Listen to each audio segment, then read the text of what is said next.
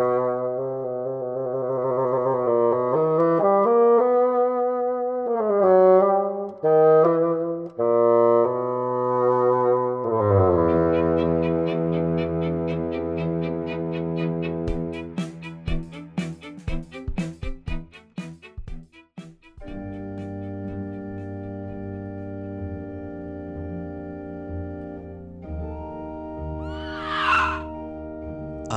Garrett McQueen. And I'm Scott Blankenship Black. And this is the Triloquy Spooktacular. Okay, I don't have an evil laugh. That's the best I can do. Well, you better think one up because we're about to do a scary laugh contest. Okay. Here in just a moment. Okay. Are there different sorts of laughs or something? Well, think about every scary movie that you've seen over the course of your life. Okay. And depending on the era that you're in, yeah, there's a lot of different laughs, okay? So let's think all the way back to like the 40s, the 30s and 40s, like the original Mummy, the original Dracula, all those.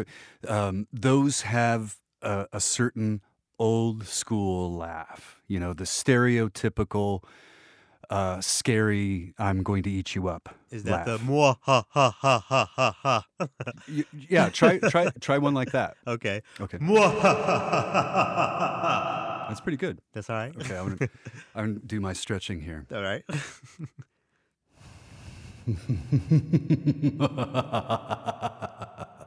Oh, that's pretty spooky. I would hate to hear that in the middle of the night. All right, well, anyway, this is the Triloquy Spooktacular. Happy Halloween, everybody. We're going to talk about the relationship between the spookiest time of the year and classical music. But first of all, you know, how have you usually celebrated Halloween, at least in your heyday? Surely you used to, you know, do some fun things on Halloween. Well, I was such a wuss. Oh, what do you mean? I was scared of everything. I mean, I couldn't go to scary movies because I'd have nightmares or I'd stay up all night. And there's one, the first scary movie I saw in a theater, I snuck in to see When a Stranger Calls. Okay. Have you ever heard of this? I think I've heard of that. Yeah, Carol Kane, like real early in her career. And she is most of the movie is in this house where she's babysitting, and she keeps getting harassing phone calls. Okay. And then and when he calls up and she picks up, he always says the same thing. Have you checked the children? Oh, my goodness. Right. And so she's freaking out. And then finally, the phone rings one more time. She's screaming. She wants it to stop. You know, she's about to go completely mental. She picks up the phone and she's yelling, stop it, stop it. And the guy says, this is Sergeant Johnson. We've traced the call. It's coming from inside the house. Oh, excuse me. And then she's got to run. Yeah, so that's that messed me up. And like movies, I couldn't even watch The Shining. Oh, no, that's one of my favorites. I didn't see that until I was into my 20s. Really? Yeah, and then me neither, to be fair. Within 30 minutes, I had every light in the house on. Really? You know, it messed me up. Absolutely. You know, when you talk about you know, the phone ringing in scary movies, of course, what I think of is Scream. And what was shocking to me about that movie was that, you know, they actually killed Drew Barrymore in the first 5 minutes of it or whatever. For me, that is what was so shocking. And then do you remember Scream 2? Yeah. The opening of that where Halle Berry gets killed in front of a crowd? That's always been one of my biggest fears, you know, being killed with people watching, but they don't realize it's happening. If you remember Interview with the Vampire, a woman dies on stage, you know, and they don't think that sort of thing is happening. The theater group that I'm a co-founder of, we used to do vignette shows through Halloween, and I watched a rehearsal once where this guy uses a straight razor to slit a woman's throat. And it was so well done that I got up and started walking toward the stage like he actually cut her. Oh my goodness! And you were going to be the hero. No, I was thinking like, oh my God, this went terribly wrong. Sure. And no, it was just a little, you know, there was a thing of fake blood in the handle. It was designed for that. And just as he drew it across her throat, then it dripped down. Real. Oh, man. Do you remember those actors' names? Yeah, Alicia McGarr and Robert Baker. Shout out to y'all. Shout out to both you. Yeah. What about Halloween costumes? Do you have any like legendary Halloween costumes that you're still proud of to this day? To this day. To this day, my brother made this massive purple alien head out of a kit, Mm-hmm. and he let me borrow it. He let me wear it to school, and I won Oh, nice. the scariest costume in grade school that year. My costumes were never really scary, but and maybe this will be the photo for this opus of triloquy. But obviously, I've dabbled with drag for many Halloweens. I think my best costume, back in the days when I was a part of a modeling agency and I was like for real working out and not eating, my body was really banging. Mm-hmm. I went as Adam one year, Oh, and it was nice. I got a fig leaf, got huh?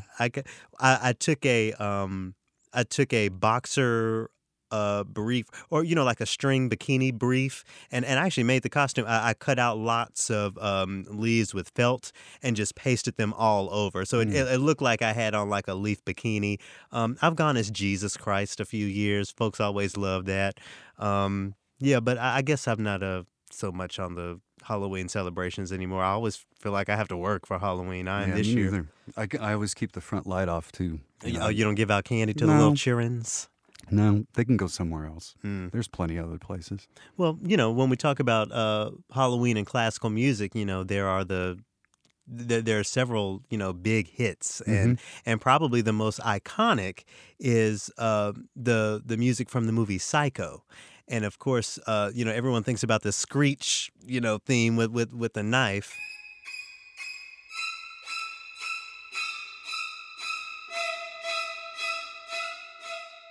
But the music itself and the suite is really beautiful music that I think everyone should revisit. I can't remember what was going on here last Halloween. I wonder if someone had the Psycho suite by I think it's Bernard Herrmann, isn't it? Yeah, it is. Yeah, I'm surely that made it on a playlist somewhere. Yeah, and Spellbound Concerto. Yeah, I've never seen that movie, by the way. Maybe I should watch Psycho.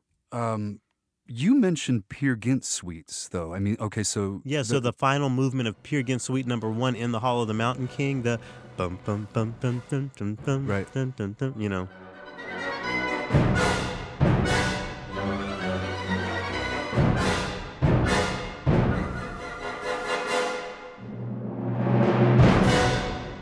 Have you seen the movie Troll Hunter? Uh-uh. Yeah, go check out Troll Hunter. That has some great music. No, it's not like that. It's actually these students that get hooked up with a actual troll hunter. It's a Swedish film, and they go after various trolls like the Ringelfinch and the Tosser Lad and the biggest, the Mountain King. Oh, I see. Yeah. And then, of course, there's the story of the Elf King, that work by Franz Schubert. And I think I brought it up when we were talking about Jesse Norman a few opuses back. The story of a father and son riding home on horseback, and the son is like, look, there's these ghosts, there's these spirits that are after us, and the dad is like, oh, it's fine, whatever. And then the dad doesn't believe him until one of the spirits actually hurts the kid, I think scratches his arm or something. And the last line of the leader is I can't remember the German, but the father comes home in the warmth of the house, swaddling his son who is dead, and then you get the you get the final two notes of that. So yeah, lots of really scary little corners of classical music, huh? For me though, the iconic one is the Funeral March of a Marionette. For Halloween, Yeah. okay, because I guess I think more about Alfred Hitchcock. Alfred Hitchcock Yeah. Presents, yeah, and that was an event on the weekends to stay up late and watch Alfred Hitchcock. That was a treat.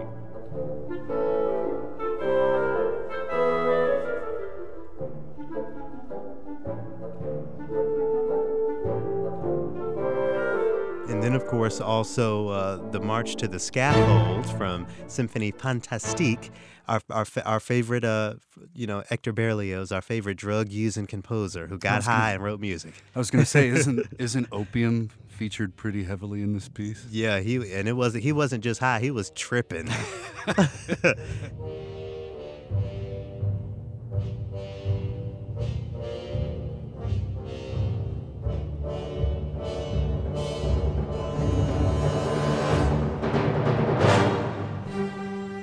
And if you have ever tried to play the witches dance, like that last part, it's trill. But literally, it sounds like this.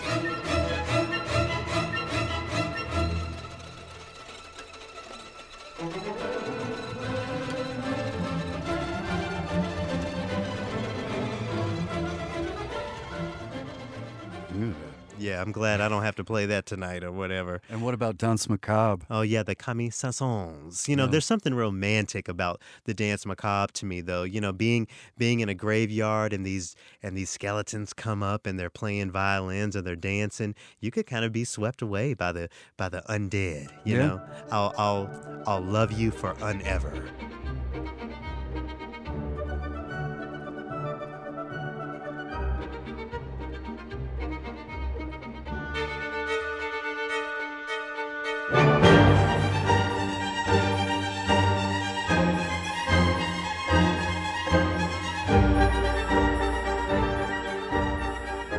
I'll unlove you forever. Yeah. I wonder how you programmed for Halloween at KVNO. Like, what kind of music you put on? Well, I was only programming my own music for about half of it, and then they realized that it was too much for me to both be on the air and program with only 4 hours a day, so they gave it to somebody else. Oh, I see.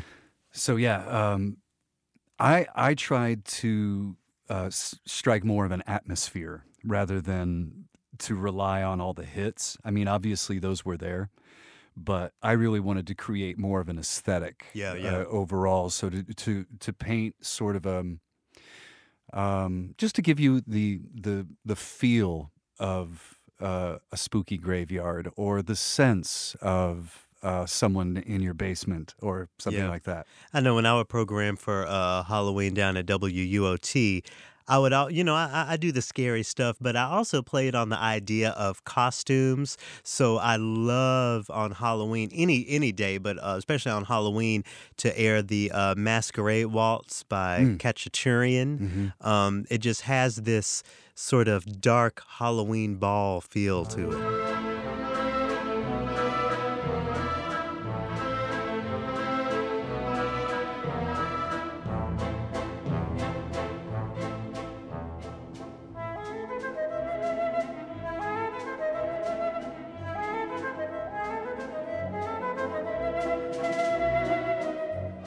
But then also, playing on the idea of costumes. Garrett loves a good cowboy on Halloween. So Hoedown would make it in there every now and again. Why are you rolling your eyes? Hoedown is a great piece of music. Shout out to Aaron Copland. Wow. Did you guys hear that? He What? just gave Copeland a shout out. Okay, well, it is Halloween, so things are weird. So on this opus of Triloquy on the Spooktacular, Scott has actually gone to his writing desk, and he's written a couple really scary stories that we're going to hear from today. And these two stories are actually tied to some very true stories from the scarier bits of classical music. You want to talk about this first one? It's called Make It Perfect. So where did that title come from for you? Well, it was a catchphrase. So both of these stories were built off of, as you remember, we were talking about 2-sentence horror stories. Yeah. You can find it on Reddit or wherever on the interwebs. How the 2-sentence horror stories were things like, she snuggled in close and said, "I'm cold," and I woke holding the dress that she was buried in. Okay, so that makes you think. It's not all spelled out to you, and you can fill in the corners yourself. So for Make It Perfect, I was thinking about Ravel's Concerto for the Left Hand, and thinking about, well, what would it? They have phantom limb pains. People who have amputations done. And one of those short stories, the 2-sentence horror stories that I read, talked about a guy having phantom limb pains, and then he feels somebody holding his hand. Oh, my goodness. Holding the hand of the one that's gone. And so I started to go in that direction, and then it took its own turn. It sort of took its own life. Yeah. Let's talk a little bit about the Ravel. So, Monsieur Maurice Ravel, a French composer, was around in the early 20th century. And this guy, one of his homies named Paul Wittgenstein, lost his right arm in World War II. It was blown off. He had to get it chopped off. But he was this brilliant pianist, and he thought his life and his career was over until Ravel wrote him a whole concerto just for the left hand. And now, if my memory is serving me correctly, Mr. Wittgenstein actually didn't love the concerto because it's actually kind of jazzy. Ravel was into all that black music, and you can really hear that throughout the work. But what my favorite thing about this piece of music, and one of the most iconic things about it, is that it starts with a contrabassoon solo, and there aren't many contrabassoon solos in the repertoire,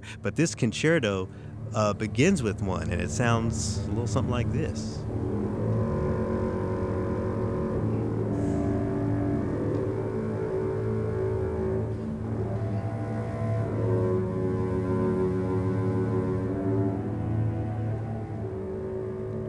I've actually never had the pleasure of playing that contrabassoon solo, but later on in the piece, there is a principal bassoon solo that's really jazzy, really syncopated, that I always love playing. I'll tell you, the very first time I had the opportunity to play it, I was living in Los Angeles playing with the American Youth Symphony, and they flew in this left-handed pianist from, let's just say Sweden, somewhere over in Europe.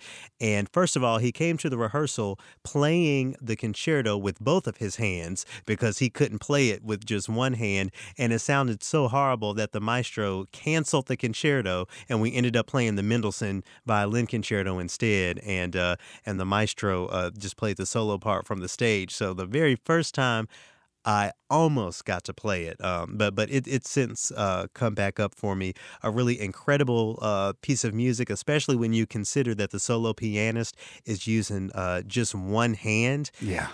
And I can only imagine how, Paul Wittgenstein felt, with you're talking about this phantom limb syndrome. Surely he would sit at the piano and just feel like his right hand could touch the keys. Yeah. And maybe sometimes he felt like they were. I got to do the play-by-play for Igor Levit's recital last year that the Schubert Club did. And he opened up with Bach's Chaconne. Oh, for the left hand. All in the left hand.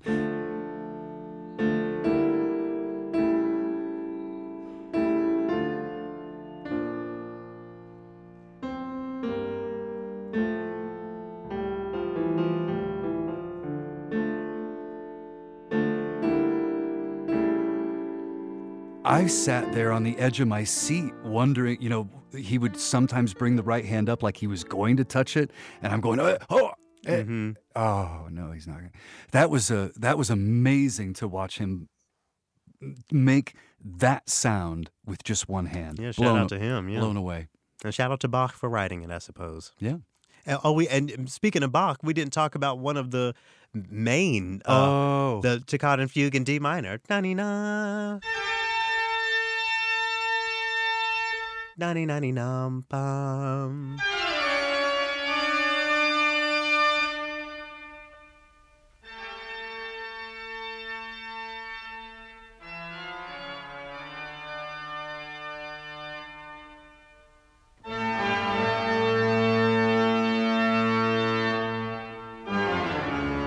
That was my first CD.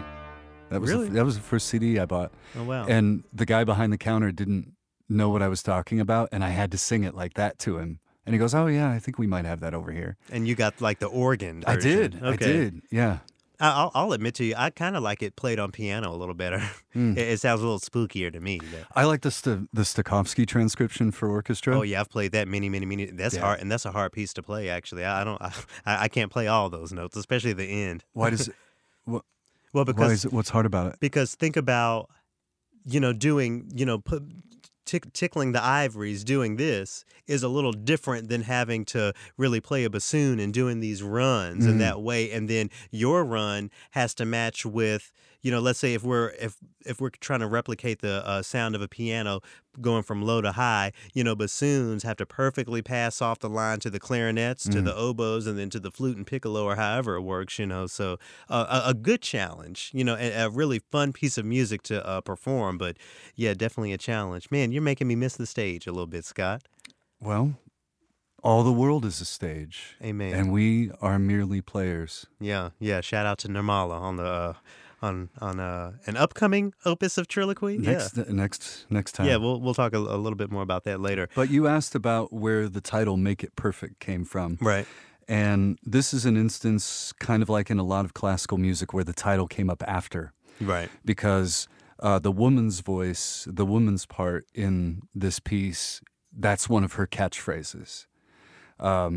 She's encouraging. I left it open in that, this could be a student, it could be a sibling or a parent or a lover or spouse, whatever it is. And she keeps saying, just keep playing, make it perfect, and with all this encouragement. Mm-hmm. And so that's why I use that as the title for this piece. Megan Oglesby is taking up the voice of the supporter. Yeah. And I will read the part of the pianist.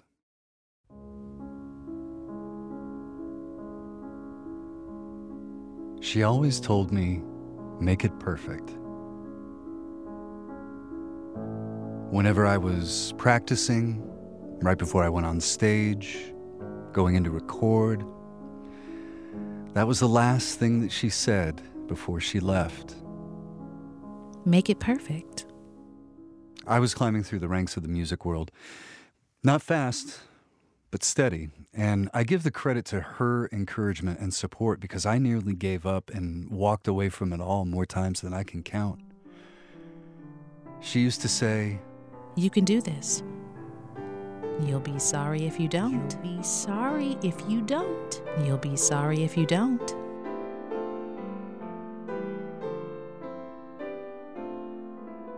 Make it perfect. Perfect. Perfect. Perfect.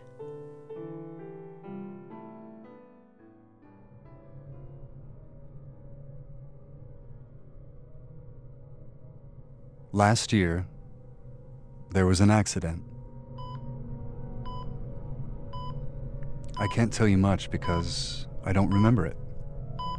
All I remember is waking up in the hospital. And she was there when I opened my eyes. Oh, you're awake. He's awake. Go get the nurse. Just relax a minute, okay? What? Breathe. What happened to my arm? Breathe. I need you to be calm, okay? What? What happened to my arm? You lost it in the accident.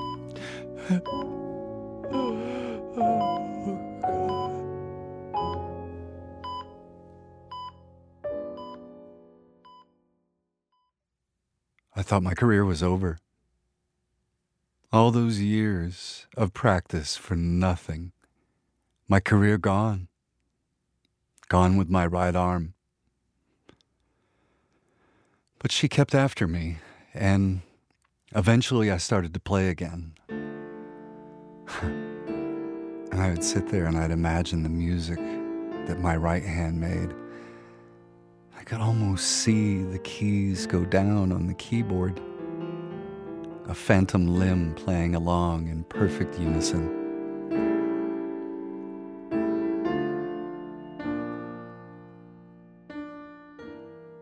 It was my private hell.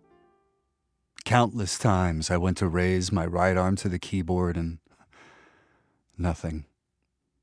And she would say, keep playing. Make it perfect. Make it perfect. It all seemed too much, an accident I can't remember, facing a lost career. I would have killed myself if it wasn't for her. If it wasn't for her, I wouldn't have become the best left-handed pianist in the world.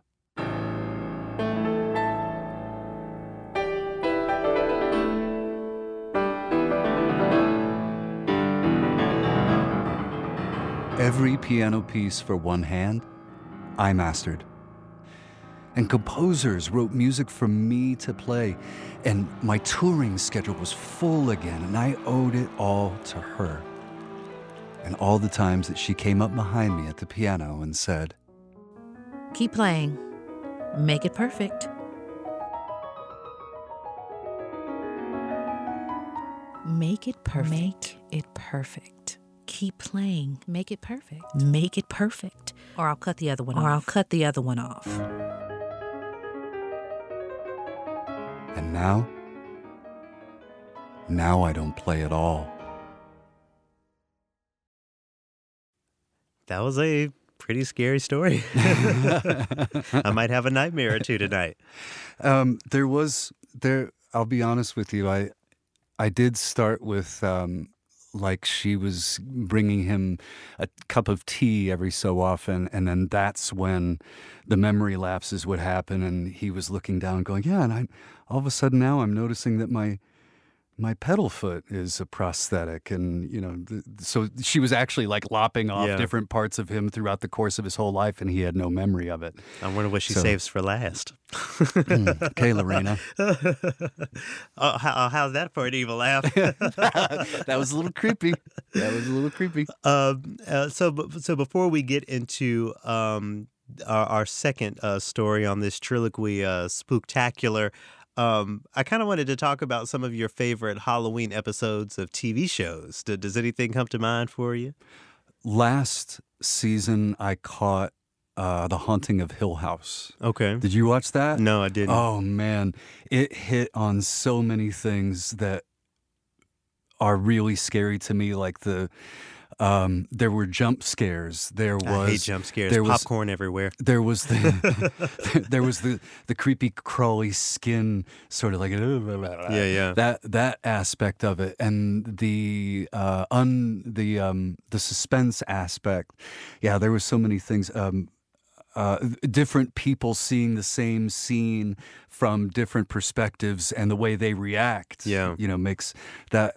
So The Haunting of Hill House was huge. We talked about, I watched The Shining when I was in my 20s, but you're talking about TV. Well, I mean, or I guess you don't like, when I'm thinking about your personal fears, you don't like the idea of like mannequins and inanimate things coming to life. Have you ever seen that on TV or anywhere? I can't think of.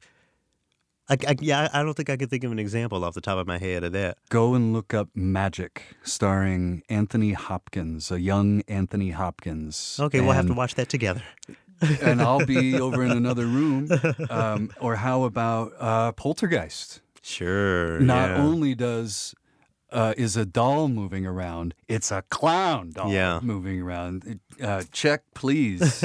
I'm out. What about you? Remember those? Remember those things that when I was a kid, it was called Showbiz Pizza. Now it's Chuck E. Cheese's, and those animatronic things. Those things just weren't right to me. I didn't like that as a kid. And they could just start moving at any time and singing. Get away. And their heads are so weird. No, everybody that knows me knows that I'm pretty afraid of snakes. To this day, I cannot live on the first floor of an apartment building. If I live in a house, I don't know what I would have to do, but the idea of waking up and there's a snake in the bed with me is just too much for me to deal with. I hate to even talk about it now because I don't want to have any nightmares or anything. But as far as I can't think of any other big just phobias I have. I'm not really claustrophobic. I'm not necessarily afraid of heights. I'm afraid of widths. You're afraid. All right. If it's too wide, man, I just can't deal. Okay. You were talking about snakes. Wasn't that in Robert California's little Halloween speech that he did on The Office? Robert California, of course. Who, by the way, is a creepy character on his own. Yeah. And done to perfection by James Spader. But do you remember any parts of that speech? Well, he was incorporating the fears of everybody around the office and making it up on the spot. Yeah. And so, Kevin's was scared of mummies. Like how could you have a mummy in a museum? Yeah. And then there was the snake wrapped around the baby's neck. There was Kelly. She was afraid of not being married. Okay, so there's a fear. There's a fear that's not rooted in jump scares or mummies. I think I might have the opposite fear of getting married. Hey, Dale. And losing a child. Of course, that was in there as well. Yeah, that the late great Clara Schumann had to deal with among many other women of classical music and otherwise days past. But speaking of women from days past, our second spooktacular tale is loosely based around and inspired by the story of Florence Price. So most folks know her as really hitting it big in Chicago, and that's where many of her scores were found after she died and all that sort of thing. But she's from Arkansas, and I believe it was Little Rock, and she and her family, her dad in particular, what was an upstanding member of the community. I believe he was a dentist or something, but still had to deal with the very racist, very scary reality that was living in the South in the 1910s, 19-teens and 1920s. And if there's anything, scary to think about is the idea of, people in white robes coming out of the woods. And, every depiction of the Klan on television and in movies is just a little spooky to me. You remember the Klan scenes in Oh Brother, Where Art Thou? Mm. Yeah, just imagining. Sometimes I imagine going through the woods, maybe someone convinces me for some reason to go camping, and we're going through the woods, and we walk up on that. Shoot, my ass is grass at that point. Would that not be horrifying?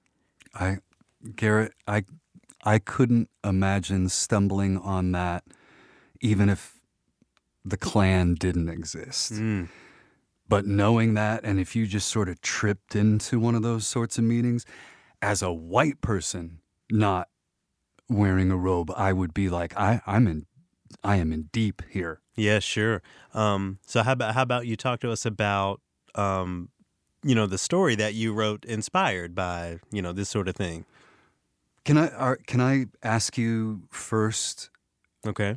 About a genuine fear. Sure. That I have right now, and it also exists every time we record this podcast, because we talked about what my place in it is as an older white man, mm-hmm. part of the problem. You remember I told you early on, I was like, man, if I write this, I can't be any of the voices. I can't. I don't feel like I have a spot. What business do I have writing about what a black family might experience or what they might feel when someone wants to kill them because of the way that they look? Well, I can understand how that is very challenging and how that can kind of bring up some fear in you. But you aren't doing it by yourself. I am here, and I gave you a little schematic. I did a rough draft for you, and but again, not to get too far off topic, but your skills are just abounding when it comes to this project, all the way down to being able to write these stories, because you as you've already mentioned, you co-founded a theater, mm-hmm. Down in Omaha. So you have that gift, you have that skill for really making words come to life, and in this case, sound really scary. What I did for this, you mentioned to me that Florence, when she left her home, she thought about a piano that they left behind that was burning. Sure, along with the house. Okay, so I deviated. Dramatic reenaction. I deviated from there, and instead we're working with a violin. Mm-hmm. And also, I think that as you listen, you will find that I tried to leave it to you, not you, Garrett, but I tried to leave it to the listener to sort of fill in some of the gaps. Yeah. And so I think my goal was to try to write this in a way where it didn't have to be a black family. It could have been a Jewish family. Sure. It could have been a family with a gay or lesbian member. Absolutely. Okay, so it basically, I guess what I'm saying is it didn't have to hinge on white and black. And I wanted to focus on stifling heat, both real and metaphorical. And that inspired the title of this tale, which is Always Hot.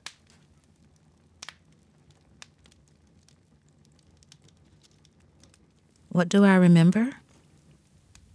I remember fire. And I remember ghosts. It was always hot. My father worked outside, breaking his back under a sun that just pressed down, branding his skin all day. That was nothing when you think about the pressure cooker that we were in as free black people, one generation away from slaves. My father used to say, "Everybody going to heaven, we already in hell." We sure as hell didn't feel free.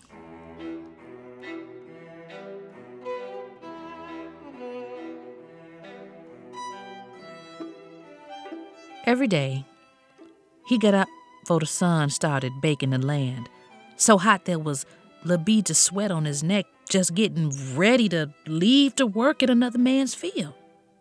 He didn't dare be late, afraid of what Mister would do if he was, even though he could have whooped Mister with his big callous hands. He said his hands were too big to play music, so he just sang all the time. I am a poor pilgrim of sorrow. I'm left in this wide world alone. No hope for tomorrow. I'm trying to make heaven my home. He got home from work every day, dirty and sweat pouring off, then he'd disappear into the cellar. I'm trying to make heaven my home. We'd ask if we could come down, and he said, "No, I'm digging." He wouldn't let us kids down there, but we'd heard him sing. Trying to make heaven my home. Can we come down? No, I'm digging. Can we come down? No, I'm digging. Nope, I'm digging. At the time, we didn't understand. Every night we heard him sing, and every night it got a little quieter, like a little further away. See, he knew something no one else knew. It was about to get much hotter. My father surprised me with a violin one day. I didn't even ask for one because we didn't have money to get by. Ain't no money for a violin.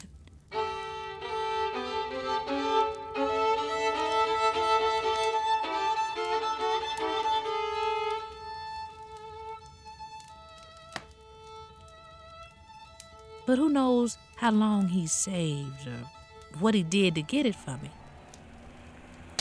The day he brought the violin home, he was chased by some men in a truck that thought he stole it. They called him terrible things, horrible things as they kept driving by.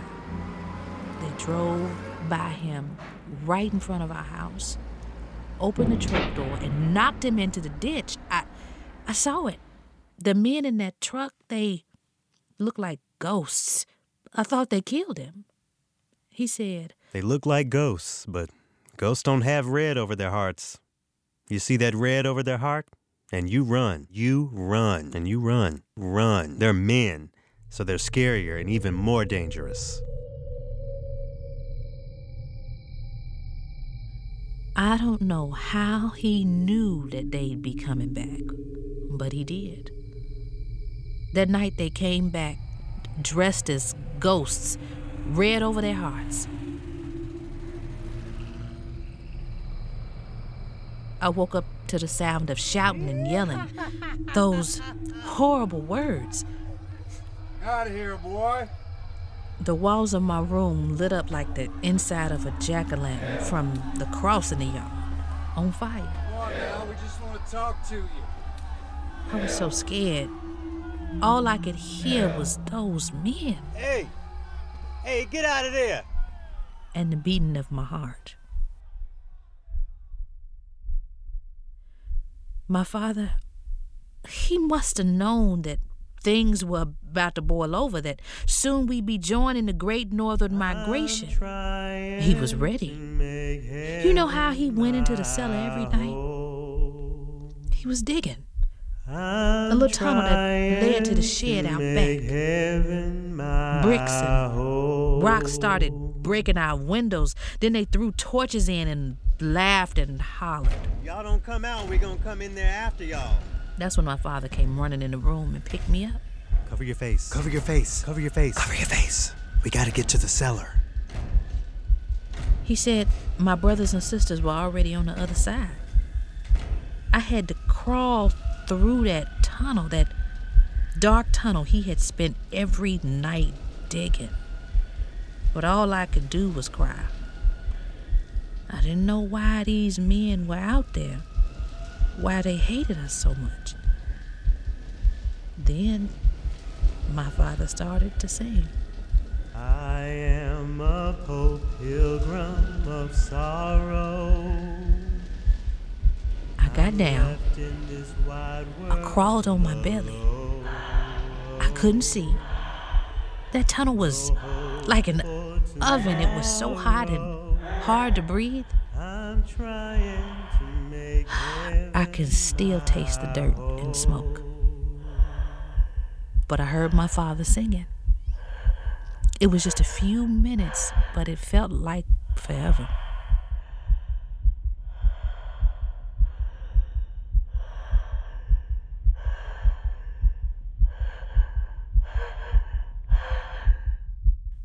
I have no idea how my father got through that little tunnel.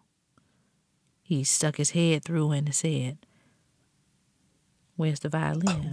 Where's the violin? The violin. It was still in the house. He went back into the tunnel. I grabbed his legs and begged him not to go, but he'd be damned if it burned up after everything he went through to get it for me. We thought he was gone. My brothers and sisters tried to pull me away from that tunnel. But there wasn't anything that was going to take me away. I thought if he was going to die, then I was too. That's when I heard something. Scratching, shuffling. And I saw my dad's two big hands come out that tunnel, burned and charred, holding my violin.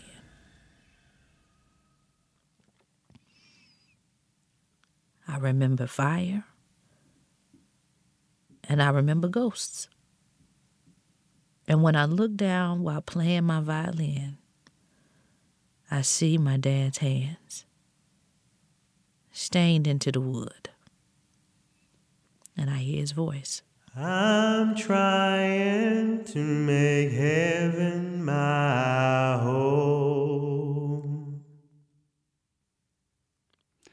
And I want to say thank you once again there for Megan Oglesby lending her voice. Yeah, shout out to her. As soon as I heard that she had a theater background, you're like, oh yeah, that's when this started turning. Yeah. I was like, we got to collaborate. Mm-hmm. So, and she was really easy to work with and so accommodating and everything. So a big shout out to Megan Oglesby for lending her voice there, and for you, to you for being the father. Yeah, doing my best to put on my acting hat. You're a great producer and a great coach. So we hope that you thought those two tales were entertaining on this Triloquy Spooktacular. But on the next opus of Triloquy, not scary at all. If anything, touching. I remember crying a lot when we did those interviews with Nirmala Rajasekhar, an Indian classical music artist who comes to talk to us about the tradition of Indian classical music, what it means culturally, what it means contemporarily.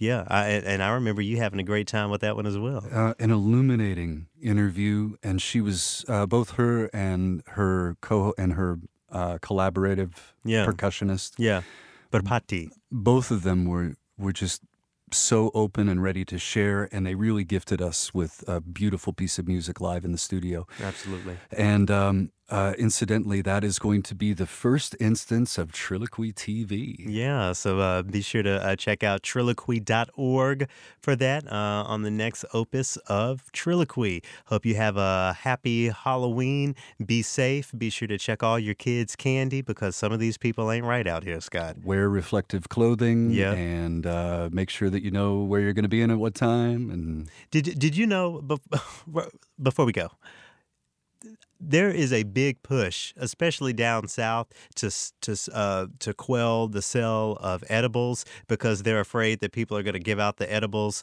for Halloween. Those are too expensive to give away. Period. Not that I would know. Well, let me not even front. Yes, I know. I've been to legal states. No one's giving away the cannabis candy, but check your kids' candy if you have kids that are trick-or-treating because it's some jokesters out there. And listen next time for an illuminating interview and some beautiful music with Nirmala Rajasekhar.